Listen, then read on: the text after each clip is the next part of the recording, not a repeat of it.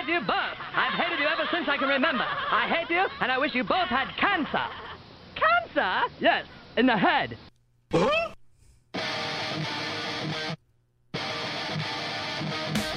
I'm as mad as hell, and I'm not going to take this anymore. Pay no attention to that man behind the curtain. Are you telling me you built a time machine? Out of a DeLorean? This is the Stupid Cancer Show. Uh-oh. Sounds like somebody's got a case of the Mondays.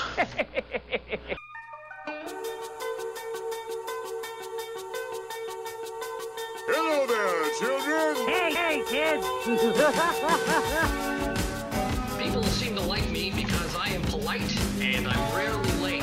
Don't worry, I got an idea. And now, the host of the Stupid Cancer Show, Matthew Zachary. Not that there's anything wrong with that. Because he has a lot of chutzpah. All right.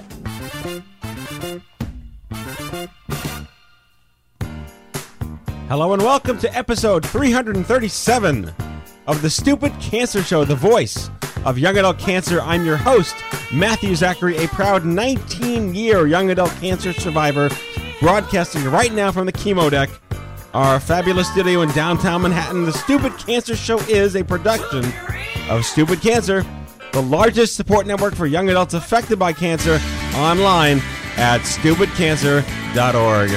I'm Kenny Kane, co-founder of Stupid Cancer, welcoming all of our first-time and returning listeners. Never miss an episode by signing up for our newsletter and subscribing to the free podcast on SoundCloud, iTunes, iHeartRadio Talk, and Blog Talk Radio. It is not okay that 72,000 young adults are diagnosed with cancer each and every year. So, got cancer? Under 40? Sucks, huh? Time to get busy living, folks, because the Stupid Cancer Show is changing the world, one chemo infusion at a time. This episode, we are discussing acupuncture and cancer, welcoming licensed acupuncturists Cynthia Hewitt and Kaya Larson, and our very own Allie Ward, VP of Programs and Executive Producer of CancerCon. We're going to discuss cancer and acupuncture and how the ancient art can help during cancer, before, during, and after treatment. Survivor Spotlight on Ashley England. Alrighty. Good evening. Hello, everyone. Hello. Yo. Hey, who's that giant redhead sitting in the chair that's been missing for a month? I've been MIA. What are you up to? I was in Aruba, and I was in Palm Springs, and now I'm in the cold. Congratulations on your fabulous vacation, though.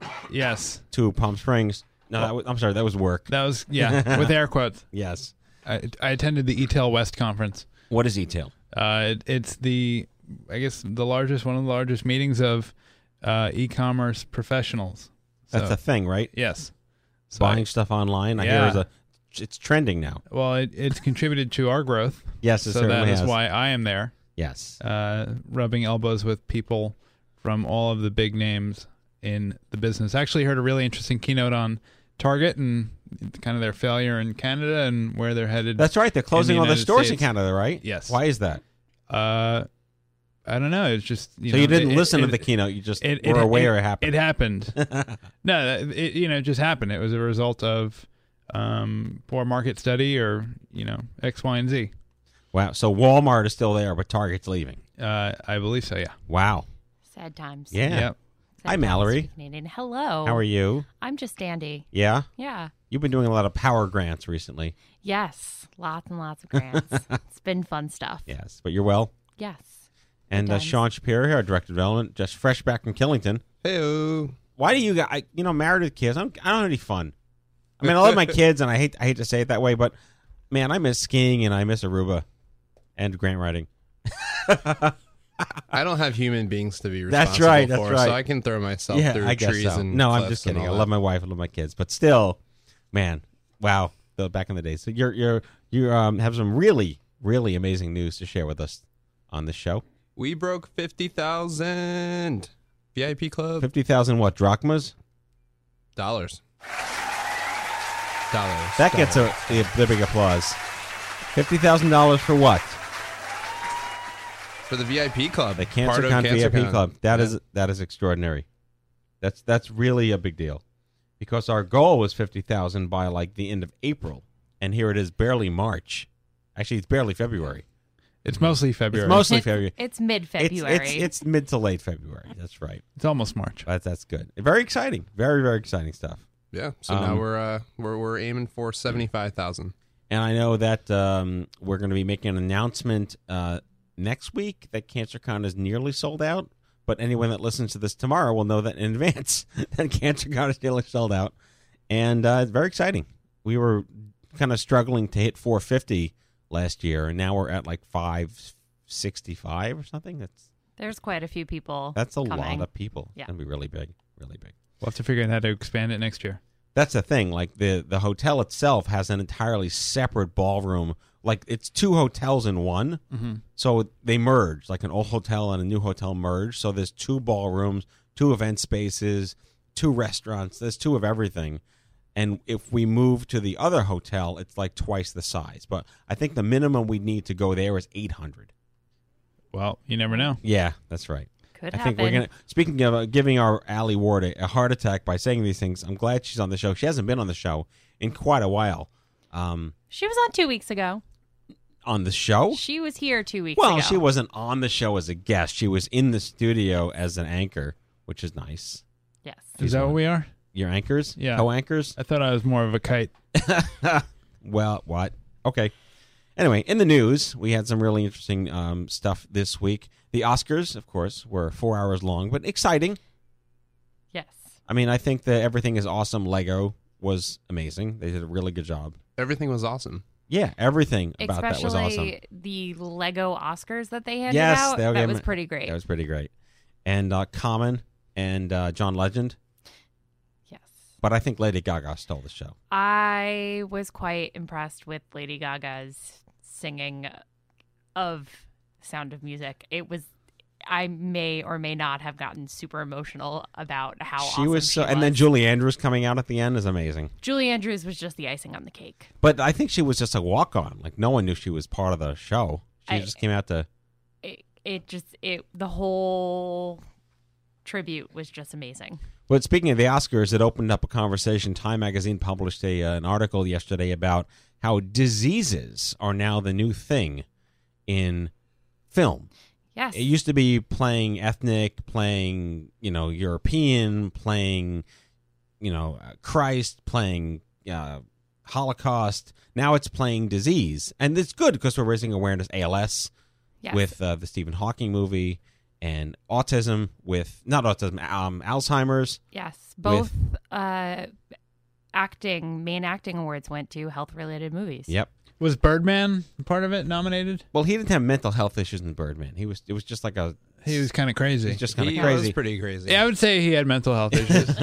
Don't ruin the end. But ALS, clearly, in the Theory of Everything, Stephen Hawking, I mean, that raised, what, $140 million last year? And now the movie, best actor, Julianne Moore in, what's it called? Alice? Still Alice. Still Alice, about early onset Alzheimer's. And, of course, there were a bunch of other movies this year that were very well received about cancer, notably The Fault in Our Stars, which I think, in terms of accuracy, was pretty spot on. And considering John Green had never met a teen cancer survivor or patient, had never stepped into a teen cancer ward when he wrote the book. So he did something pretty good. Yeah. But we put this on our Facebook wall about, how do you feel about disease-based movies? And it was mixed because people want the attention. It's good for the public. But, of course, like anything, if you have it, it's never accurate enough because it doesn't tell my story. And I think that's a sacrifice we can take for the team, that, even the TV shows like Chasing Life or Red Band Society, it's never going to be your story. Get over it. But it's about the general public who doesn't care about your story, but would want to be interested in the fact that, oh, here's something that happens that maybe I could care about now. So, yeah. I think if it ended up mimicking people's personalized stories too much, they would be interested. That's my point. Yeah, it can't be your story. So, I mean, everything's based on a true story for a reason. I mean, even the Benedict Cumberbatch movie, whatever, the Nazi movie. What was it called? Yeah, Benedict Cumberbatch. Thank you. Benedict eggs Benedict, however Yes. one. Yeah, that's based on a true story. That's not his story because they had to make it Hollywoodized for the public to really gain that this wasn't a Holocaust movie in the sense of like Auschwitz, but it was a World War II movie about Nazi code breaking. And again, I'm really happy that diseases are now a big thing in Hollywood. I hope it lasts. It certainly is a nice sort of, I would say, a yin to the yang of all the superhero movies that are out there, which I'm still looking forward to. But anyway, and one other story that was in the news that was really important was they revalidated the science around chemo brain. Because it was always like this nebulous, esoteric, oh, you're making it up or whatever. There's actually now reinforced science around brain chemistry post-chemotherapy and radiation. And I got to say, that on the wall got like 100,000 views on the wall. That is a really sensitive, hot-button issue. Yes. Lots of people have things to say. And quite every now and then, by every now and then, I mean 90% of the time, I have chemo brain. And I think Kenny can validate that. Yes. At any given moment. Yes. I have sympathy chemo brain. Very well done. All right, well, let's get the show started. In the spotlight tonight, Ashley England, diagnosed with borderline ovarian cancer 8 years ago at the age of 27, now cancer-free, and has been blessed with 2 beautiful daughters. Her passion for health promotion, disease prevention, has led her to a career within a health and wellness company. We're going to find all about that. Please welcome to the Stupid Cancer Show, one of my favorite Twitterers, Ashley England. Hello, Ashley. Hello. You know, I went to high school with somebody whose last name was England, but they pronounced it England. I don't know if you ever... it's No, just I've never heard of that. very weird. I'm glad you're not that person. No, I'm not that person. Well, welcome to the show. Really excited to have you here. You have an amazing story, and you have a story with an amazing, a really true, tangible, happy ending. Parenthood and a family, and it's just very, very exciting.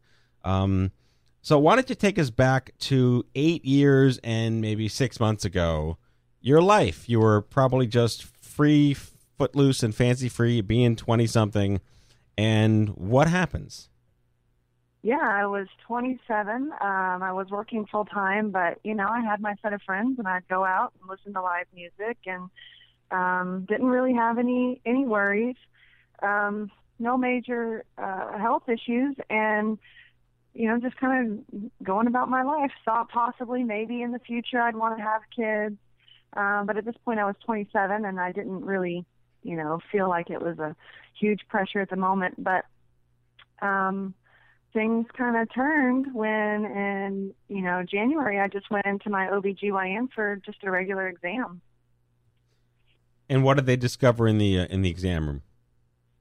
Well, I went in for a regular exam, and my doctor, who I had been seeing since 2004, and then so this would be 2007, she said, are you pregnant? Have you been trying to get pregnant? And I kind of laughed and said, well, no. And ironically, it's funny because since I'm gay, that's not something that's going to happen just, on accident. And so we laughed about it, and we were like, no, ha, ha, ha. And she goes, okay, well, I need to get you in for a sonogram. And I said, oh, okay, well, that's kind of concerning. And she goes, because I feel something, but I'm not really sure what it is, but we need to go ahead and get it checked out just in case. So, of course, I started panicking because of fear of the unknown. Right. And I guess about a couple weeks went by before I could actually get an appointment in until to get the sonogram done. And at that point, they went in, transvaginally, like most of the sonograms do. When you have smaller cysts, they can see them. Mm-hmm. But at that point, the sonographer actually turned off the monitor on me and did an abdominal sonogram instead, and took a couple of pictures and then very quietly left the room. And I just kind of sat there staring at the wall, wondering, what was going to happen. And so within the next 5 minutes, the doctor was in the room with me, and it was all a big blur of, large ovarian mass, emergency surgery, might be cancer. And I honestly can't remember the exact conversation after I heard the word cancer. My heart dropped to my stomach, and I just froze. So the delivery of the message could have been done a little more tactfully, you're saying? Well, no. She actually she's my best doctor. I still use her. I never would go to anybody else. But the reason I like her is because she's very straightforward. And she doesn't beat around the bush. And if she feels like there's an issue, she's going to tell you up front because she wants you to have all the information. But being that scared already and wondering what was going to happen, my mind races and I don't listen very well. So I don't remember a lot of the conversation other than just, we need to have surgery. It has to be done ASAP. And you need to be prepared for this to be cancer. Wow. So, yeah. Because that's always good to hear when you're 27 and just living your life. Yeah, I wasn't quite sure what ovarian cancer was. I thought it was for, older women, and if you weren't taking care of yourself or had major, fertility issues or something. And never in a million years would I have thought it would have come into my family, especially me. Just plain old bad luck. Yeah, it could be. It could be. I have my theories about it now, and I'm definitely much more health conscious. But it completely changed the direction of my life. So one of the obvious issues we have on the show here is to really highlight why cancer in young adults is different, not necessarily better or worse than other age groups, but fertility does come to mind, not only if you have ovarian or, uterine cancer where like the babies happen, but anywhere in your body that cancer could happen affects your ability to become a parent at any point in life, or, to even spare you the time to harvest follicles or bank your sperm, so that maybe one day you could do, in vitro if you don't have a uterus, for example. So I see here in your bio you had fertility sparing surgeries. What are those? So my right ovary was the one that was affected, and I had her take a picture of the ovary before she finished with the surgery so I could see it, because I'm just medically very curious like that. And it was the size of a small children's soccer ball is what the ovary wound up being the size of. And it was all encapsulated, but the ovarian tube was also stretched out. So my right ovary and right ovarian tube wound up getting removed, but my left one was perfectly fine. So she left that.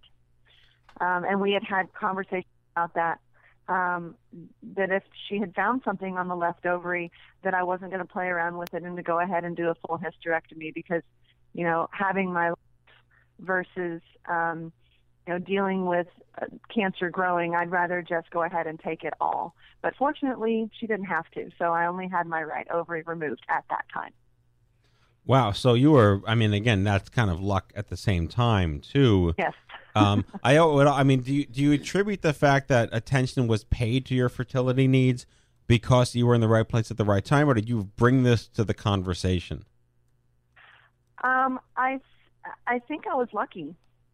I think that, I don't really know exactly what caused my ovarian cancer or why I got it at such a young age, but the fact that it, only attacked one ovary at that time.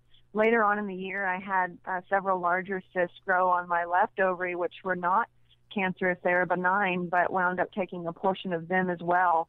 And I had to make a promise to my OBGYN that if she were to keep my left ovary the next time I had to have an ovarian cyst removed, that I promised I would try to get pregnant as soon as possible. And, this is when, your belief in God and your faith and all of that kind of come in, because 5 weeks after my last ovarian surgery, I was pregnant with my now 6-year-old daughter. So let's talk about pregnancy after cancer, and then I want to get to this whole borderline conversation, because I think there's a whole outlier group that feels possibly ostracized from the rest of us, to quote the rest of us, right? But how did you go about getting pregnant twice, actually, now?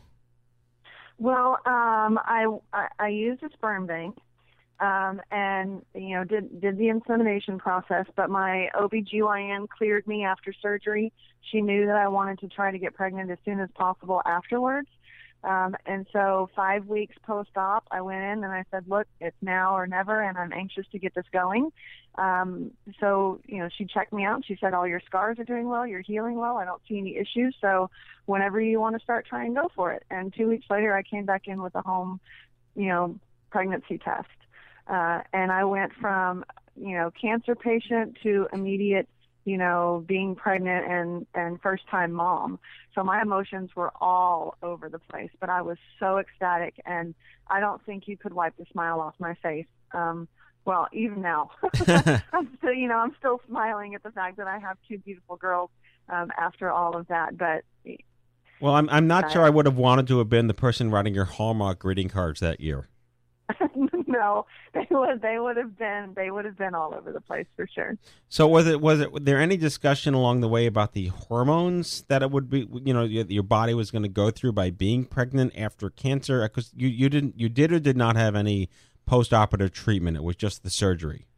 Well, I had 2 more surgeries after that because she didn't do any staging when she was in there. When she took the right ovary that was borderline, she didn't think it was borderline at the time, and MD Anderson and another oncologist came back and said that it was. So I actually had to go back in and do an appendectomy and some, pelvic washings just to make sure that there was nothing else in there that we were not aware of.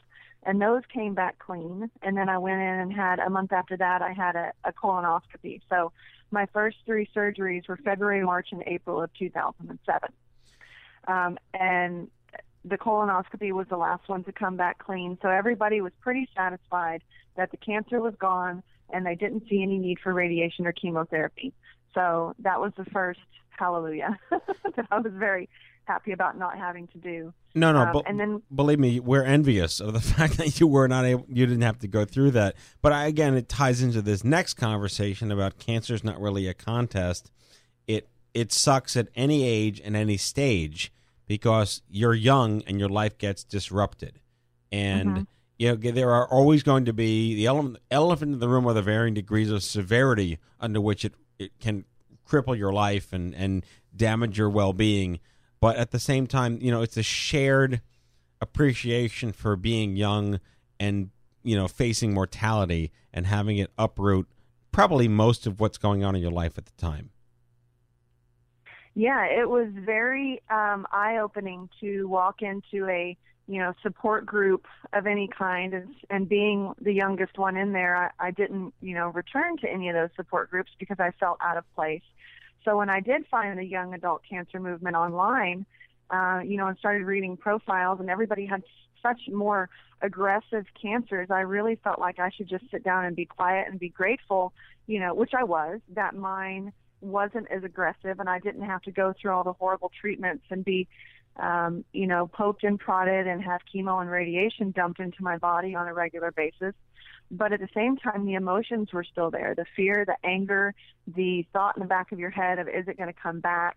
The doctor appointments that kept having to recur, the quarterly sonograms for 5 years to see if there were any new cysts on my left ovary.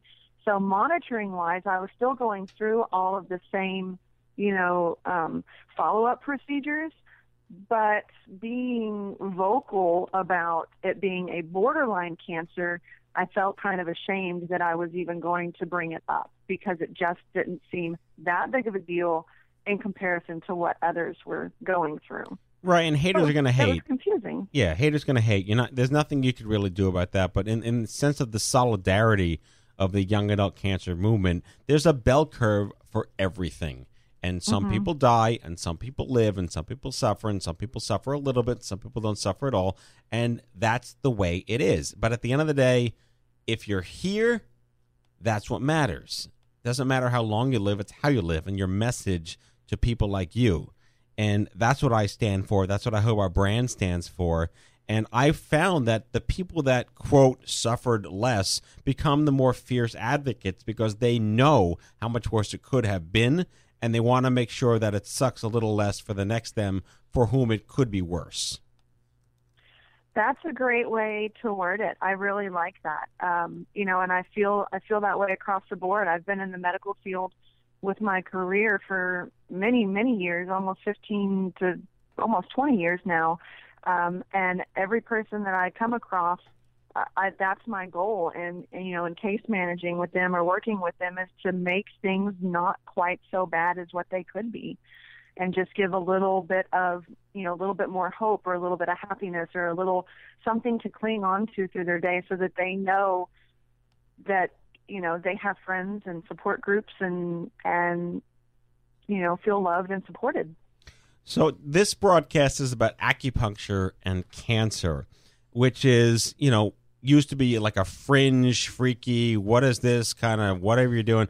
But this notion of complementary alternative therapies, conscious health, nutritional science, they're all real things now. The hocus pocus is gone. And you are very well versed in this personally and professionally. In terms of, you put here gut health, eating right, cutting out sugar. These are all obvious things. They're, we've done lots of shows on nutrition and mindful nutrition and reasonable nutrition and living in New York City nutrition and having children nutrition. So let's talk about, we have about 5 minutes left in the interview here. Tell us, kind of in a nutshell, what you've learned and what you're doing these days about it. What I've learned is to take a little bit of everything and make it work for you. To not knock something unless you've really looked at it and done some research, and don't ever assume that something is or is not going to work. I'm big, obviously, in the medical field, but I don't think all MD doctors have it right all the time. And I'm big in, some naturopathic and general wellness things, but I also think that some people put too much stock in one specific type of product and don't pay attention to the whole picture. So I'm a very holistic person in general. But what I've been doing since my surgeries and, pregnancies and all of that is not eating as much sugar as I was. I was downing sodas and sweet tea and coffees and energy drinks and all sorts of things on a daily basis to keep my energy level up, and realized it was making me feel worse. I wasn't drinking any water, and I certainly wasn't eating right.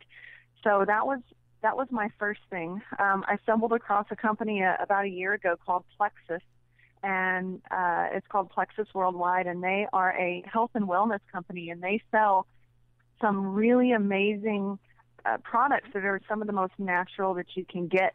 Anything from weight loss products to gut health products, probiotics.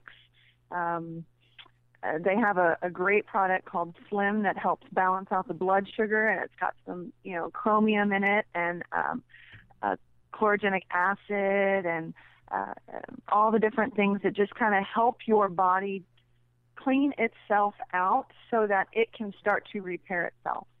Plexus doesn't do anything that any other, healthy, it's not going to cure anything, and it's not going to make your body do anything magnificent. But what it does is it just helps you get back to a clean slate so that your gut health is good. A lot of people you'll hear that they'll say, that gut health can affect autoimmune issues, and they're looking at gut health and autism, and they're looking at gut health and cancer, and they're looking at how all of this stuff is combined. And right now, the Plexus products that I'm using and that I promote, because the energy level, the toxicity that I felt is gone, my energy level has increased, and it's helped me just choose better foods because my blood sugar isn't all over the place.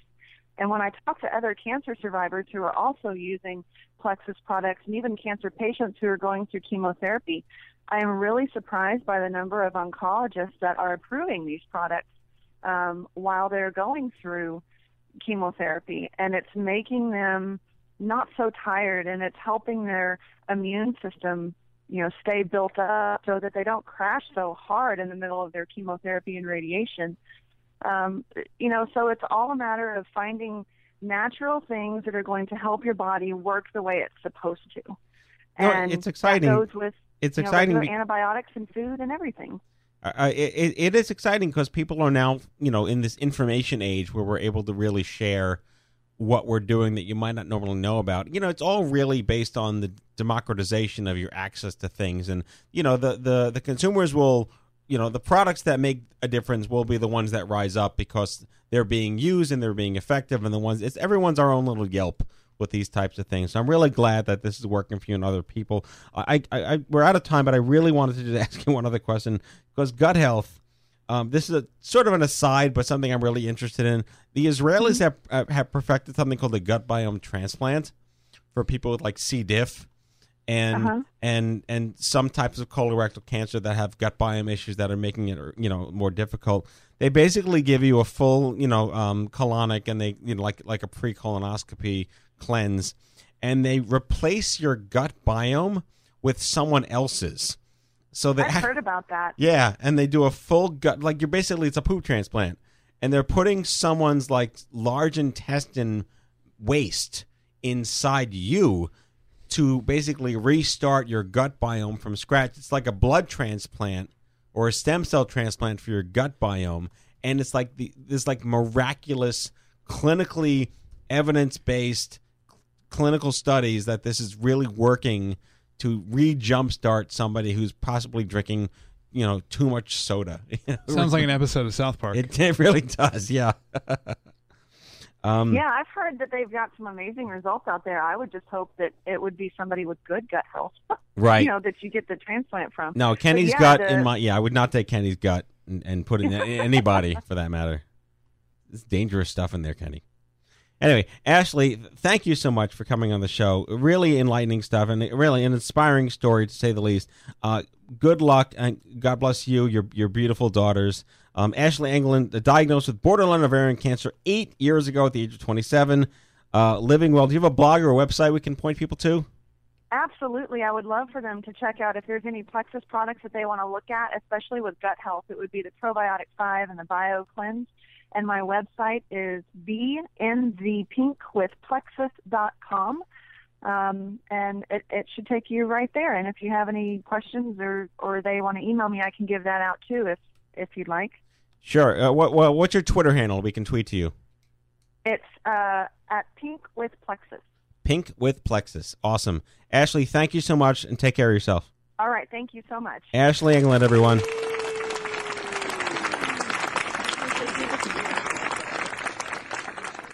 Okay, Kenny, and now the news. Hello, I'm Kent Brockman, and this is Eye on Cancer. Just the facts, ma'am. Head on over to events.stupidcancer.org. That is events.stupidcancer.org, your one-stop shop calendar for all of our social and educational events happening nationwide. Something could be happening in your neck of the woods, and we certainly don't want you missing out on them. A bunch of them coming up. Raleigh, North Carolina, San Diego, California, Seattle, Washington, Denver, Colorado, Sacramento, California, and Charlotte, North Carolina. And if you'd like to learn more about how to host your own Stupid Cancer meetup, visit stupidcancer.org/meetup. Cancer's lonely. We've got a cure for that. Yes, we're talking about Instapeer, our free mobile app that brings instant, anonymous, one-to-one peer support for anyone affected by any cancer. Visit instapeer.org and sign up to join our mobile beta testing community today. We launched a newsfeed aggregator on Pinterest for all the articles, blogs, and stories we couldn't possibly have the time to post on social media. Check out what we're reading 24/7 and don't miss a beat. Subscribe at stupidcancer.org/feed. Cancer is expensive. We're proud to announce CancerMadeMeBroke.com, a national partnership with Give Forward, the #1 platform to start a medical fundraiser. You didn't ask to get sick, and your community wants to help you. Visit CancerMadeMeBroke.com to learn more and start your personal fundraiser today. It's always a good time to stock up on Stupid Cancer gear. Visit stupidcancerstore.org anytime. Stay nice and warm with all new products and styles to choose from. We've got our awesome skateboard, and don't forget about Flip, the cancer bird, our plushie mascot. That's stupidcancerstore.org. Be proud. Wear Stupid Cancer. And that is your Stupid Cancer News. Okay, this segment on acupuncture and cancer, welcoming a trifecta of amazing guests. Cynthia Hewitt, New York City-based licensed acupuncturist and NCCAOM, we'll find out what that means, certified herbalist, graduate of Pacific College of Oriental Medicine. She has continued her studies with Memorial Sloan Kettering's Integrative Medicine Professional Program in Acupuncture as a complementary care for cancer patients. Joining her is Kaya Larson, practicing the amazing medicine of acupuncture for 16 years and more, graduating from the Art Institute of Chicago with her Bachelor's of Arts, went on to receive her master's degree in acupuncture from Thai Sophia Institute, and is ranked a professor at the Maryland University of Integrative Health. And Kaya happens to be the acupuncturist for Allie Ward, the VP of Programs at Super Cancer, 8-year Stage 4 ovarian survivor, diagnosed at the age of 35, now rocking it, kicking it, making it happen. Please welcome to the Stupid Cancer Show, Cynthia Hewitt, Kaya Larson, and Allie Ward. Hey, guys.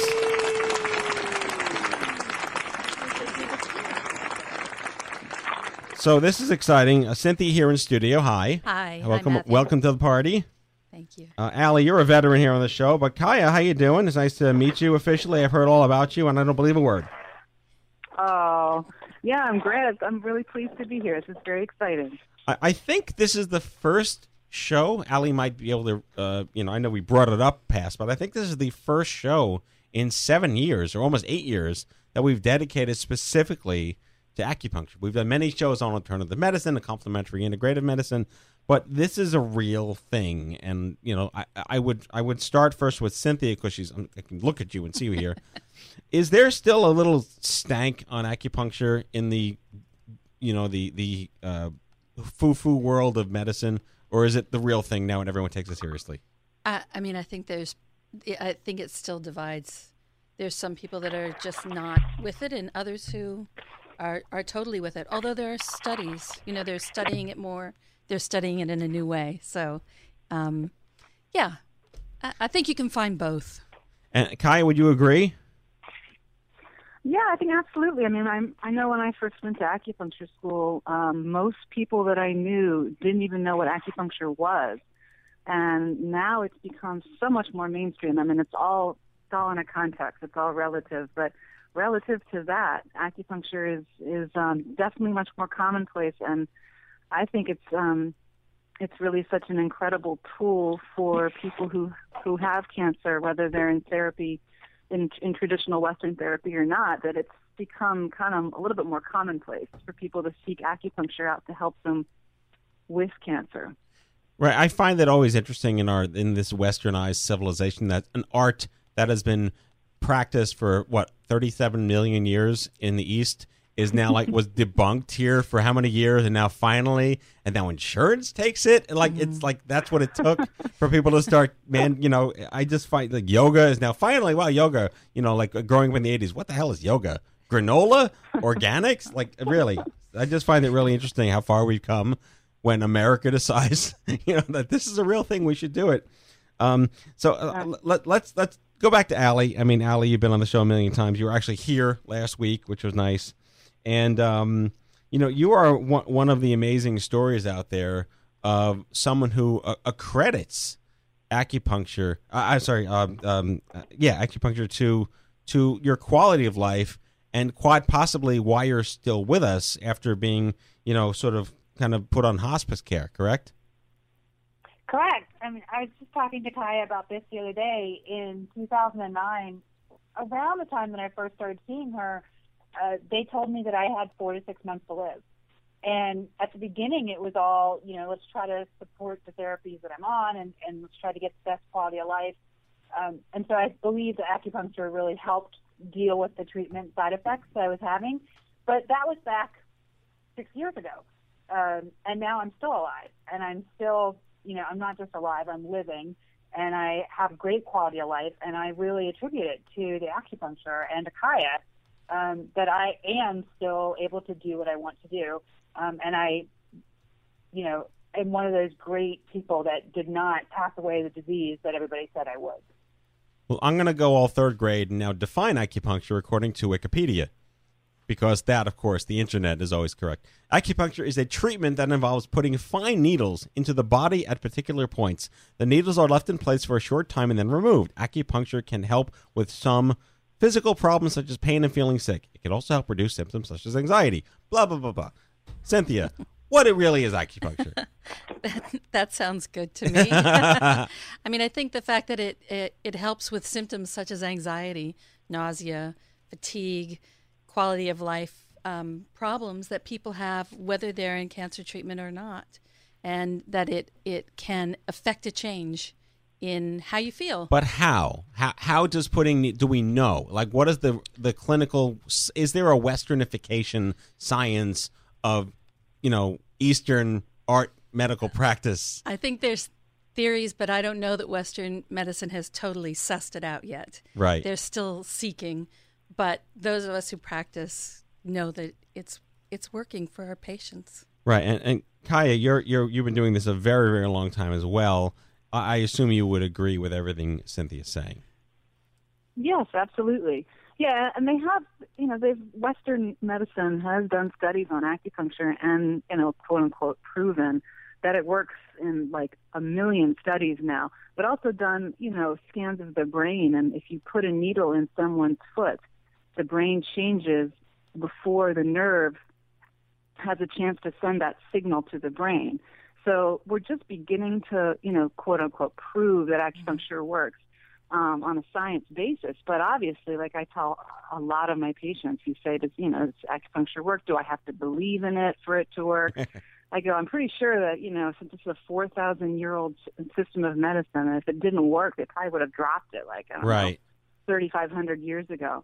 So it clearly does work. It's just a question of how do we prove it? And for all the millions of people that get acupuncture and it really improves their quality of life in a great way, whether they have cancer or not, I don't think they really care how it's proven on a science basis. It's interesting. I mean, I sort of think it's interesting, but it definitely works. And we see it. I see it every day. How extraordinarily it changes people, like top to bottom, through and through. Not just symptoms, but it heightens their ability to be themselves and makes them happier, more passionate, more alive. And Allie is absolutely one of the best examples that I have of that.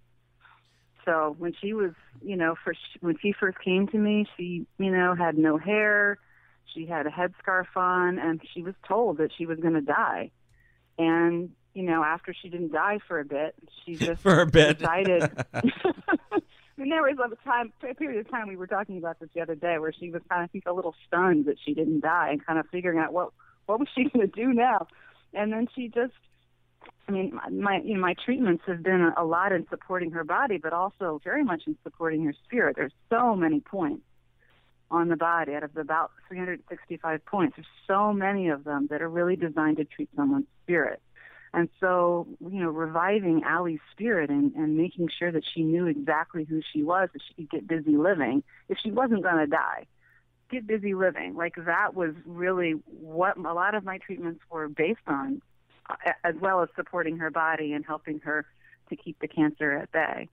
So let's go to the source itself. Allie, what made you want to start doing this in the first place? Well, I had actually taken a dog of mine to acupuncture years ago. Long time ago. The dog was injured, and it was a foster dog, and it needed to have therapy. And I saw success with it. And so when I was diagnosed, I thought, well, if I could do it to my dog, then maybe I should do it for myself.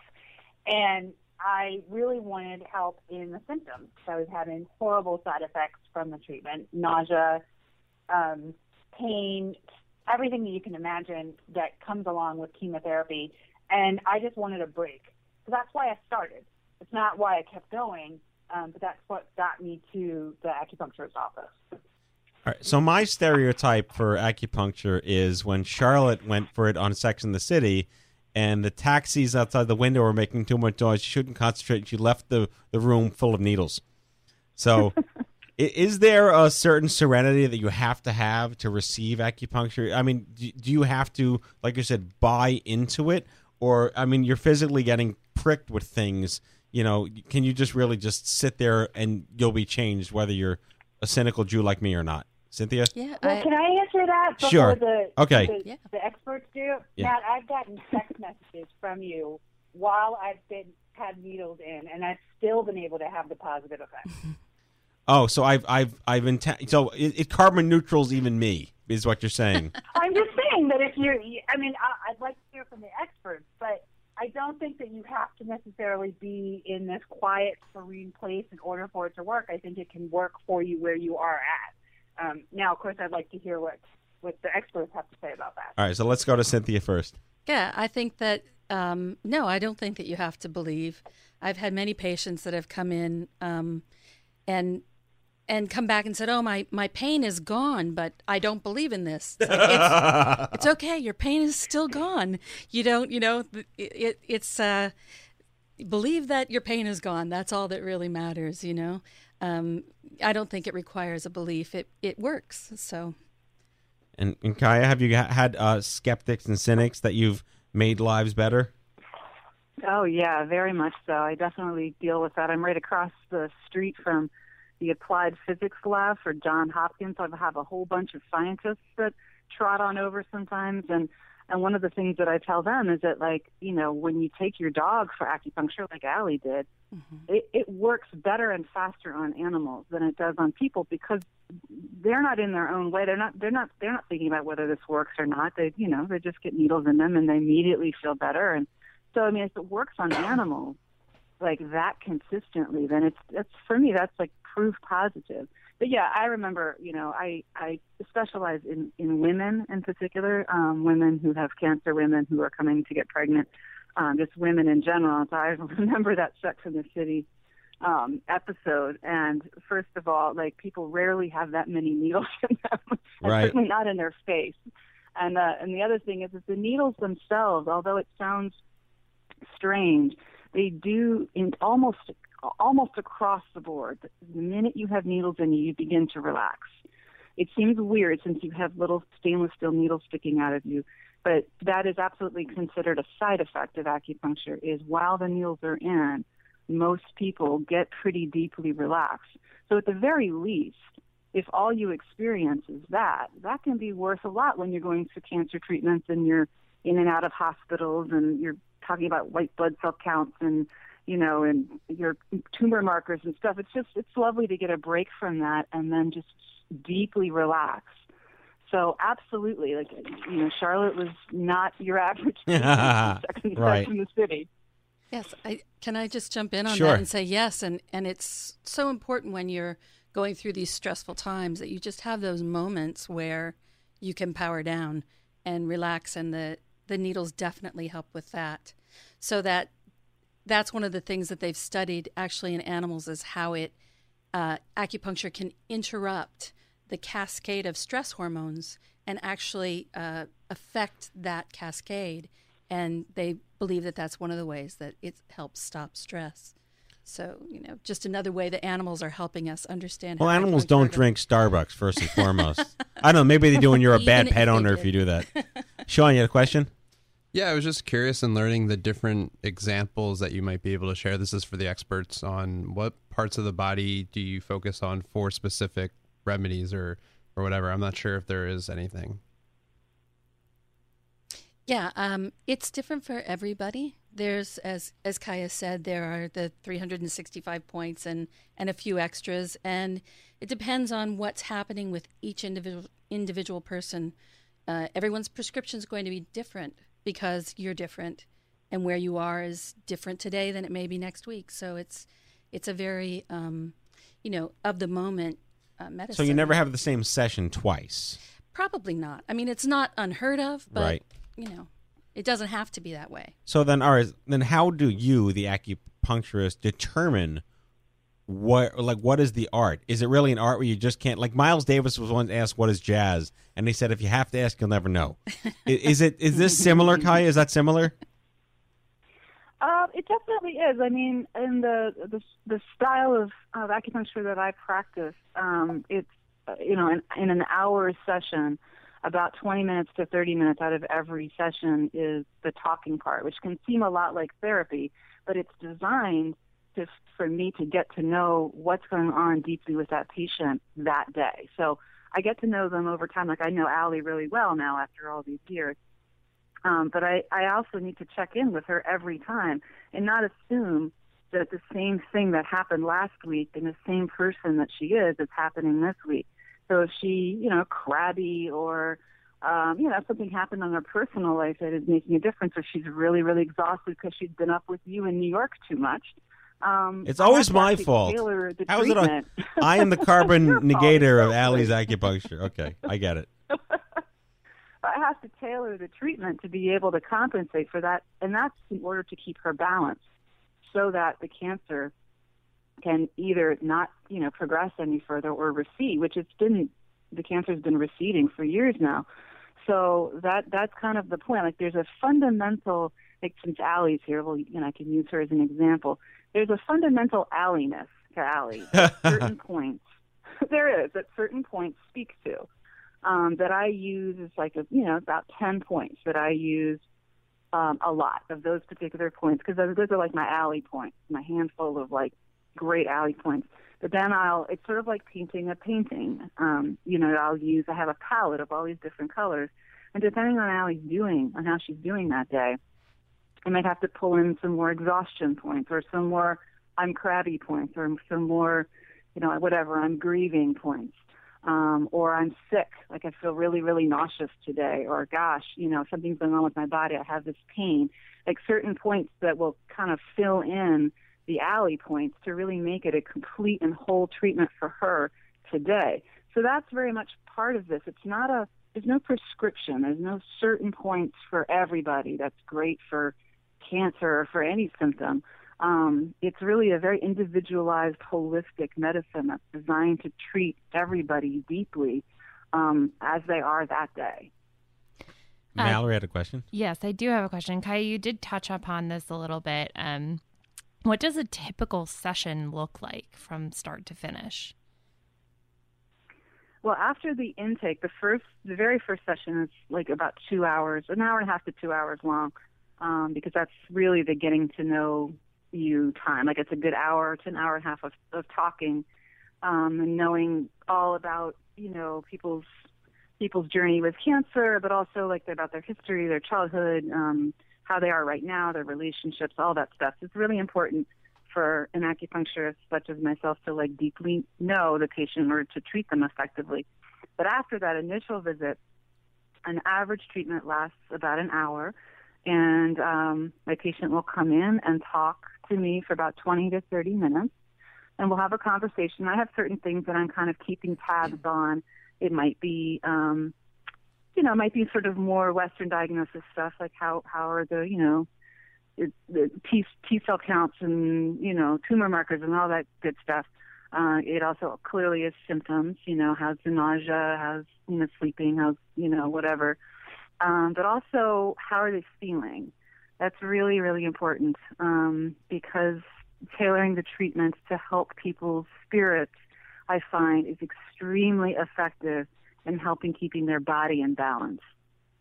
So that's a big part of the treatment is the talking part, and then they get up on the table and I put the needles in. And usually in an average treatment, there's like 8 to 10 needles. So it's not like Charlotte from Sex and the City where she had like 100 needles in her face. It's much or like more, the Nutty Professor. Remember the Nutty Professor? He had like 3,000 needles in him. Exactly. Yeah. Not like that. Definitely not like that.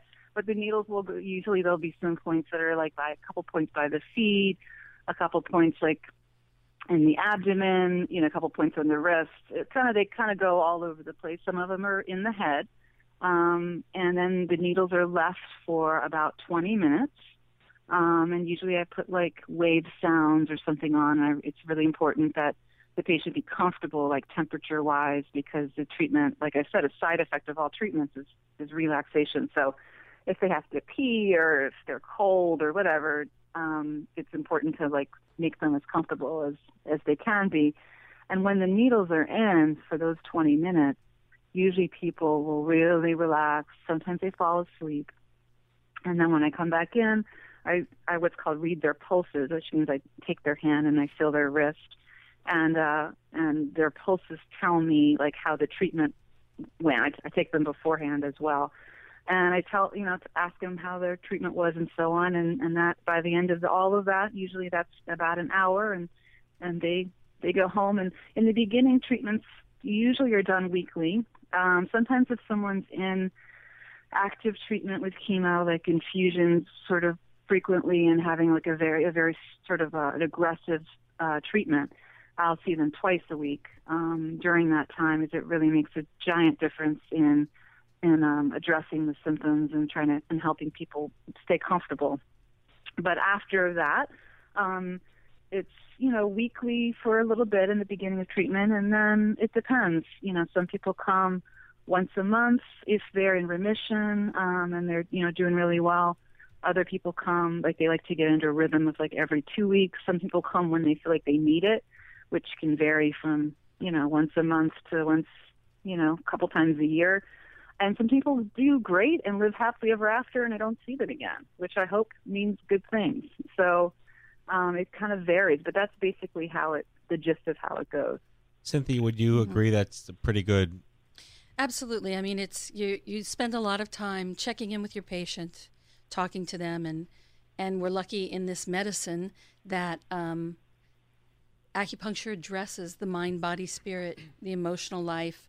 All of that is inherent in the points and in the treatment. So, you're getting your entire system treated, not just your physical. And I think that that's really great when you're going through something that's treated so physically on the Western level. It's great to have that other perspective that's looking at you in the wholeness of you and in the in the parts of you that are seeking to be well. So, yes. Well, we have about 2 or 3 minutes left. I want to wrap up by talking about the adoption of this art by the allopathic universe. Because, your bio says you work at Sloan Kettering. No? I don't. I just studied with their... Oh, you studied there. Okay. Yeah. But the fact that they have an integrated medicine program, I guess, then speaks volumes. Are they doing this because patients want it, or are they doing it because they believe the value that it has from a quantitative level on outcomes?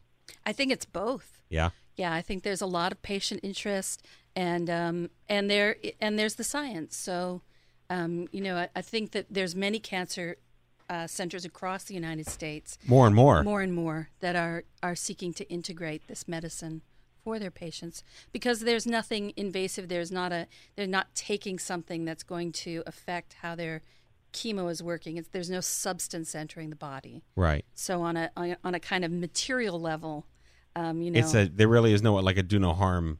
Exactly. Yeah, it's not like taking a supplement that could interact with your interferon. You don't know that stuff. Kayla, question then. I mean, so this is more of a meta question. Why will there become a day where the art of acupuncture will no longer be considered integrative, but just part of health? I feel like that's a semantic that will always keep it segregated from health by calling it complementary and alternative, because whatever we have before that was what we're supposed to do.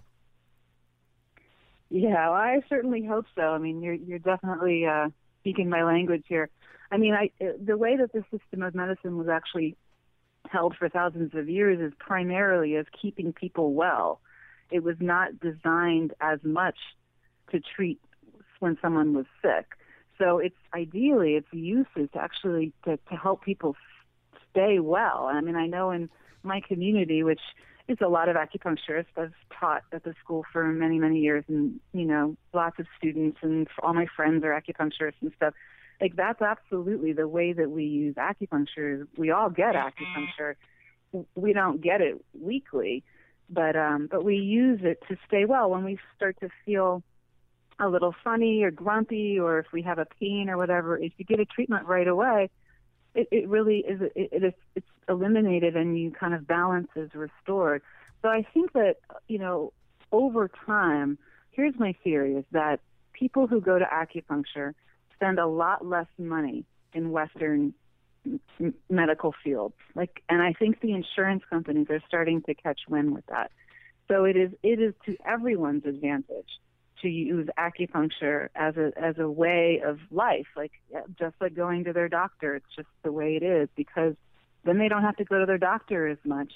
And acupuncture feels great. I mean, I know it sounds weird with the needles and everything. People can get very strange about the needles, but they're super, super tiny. They're the size of width of a hair, basically.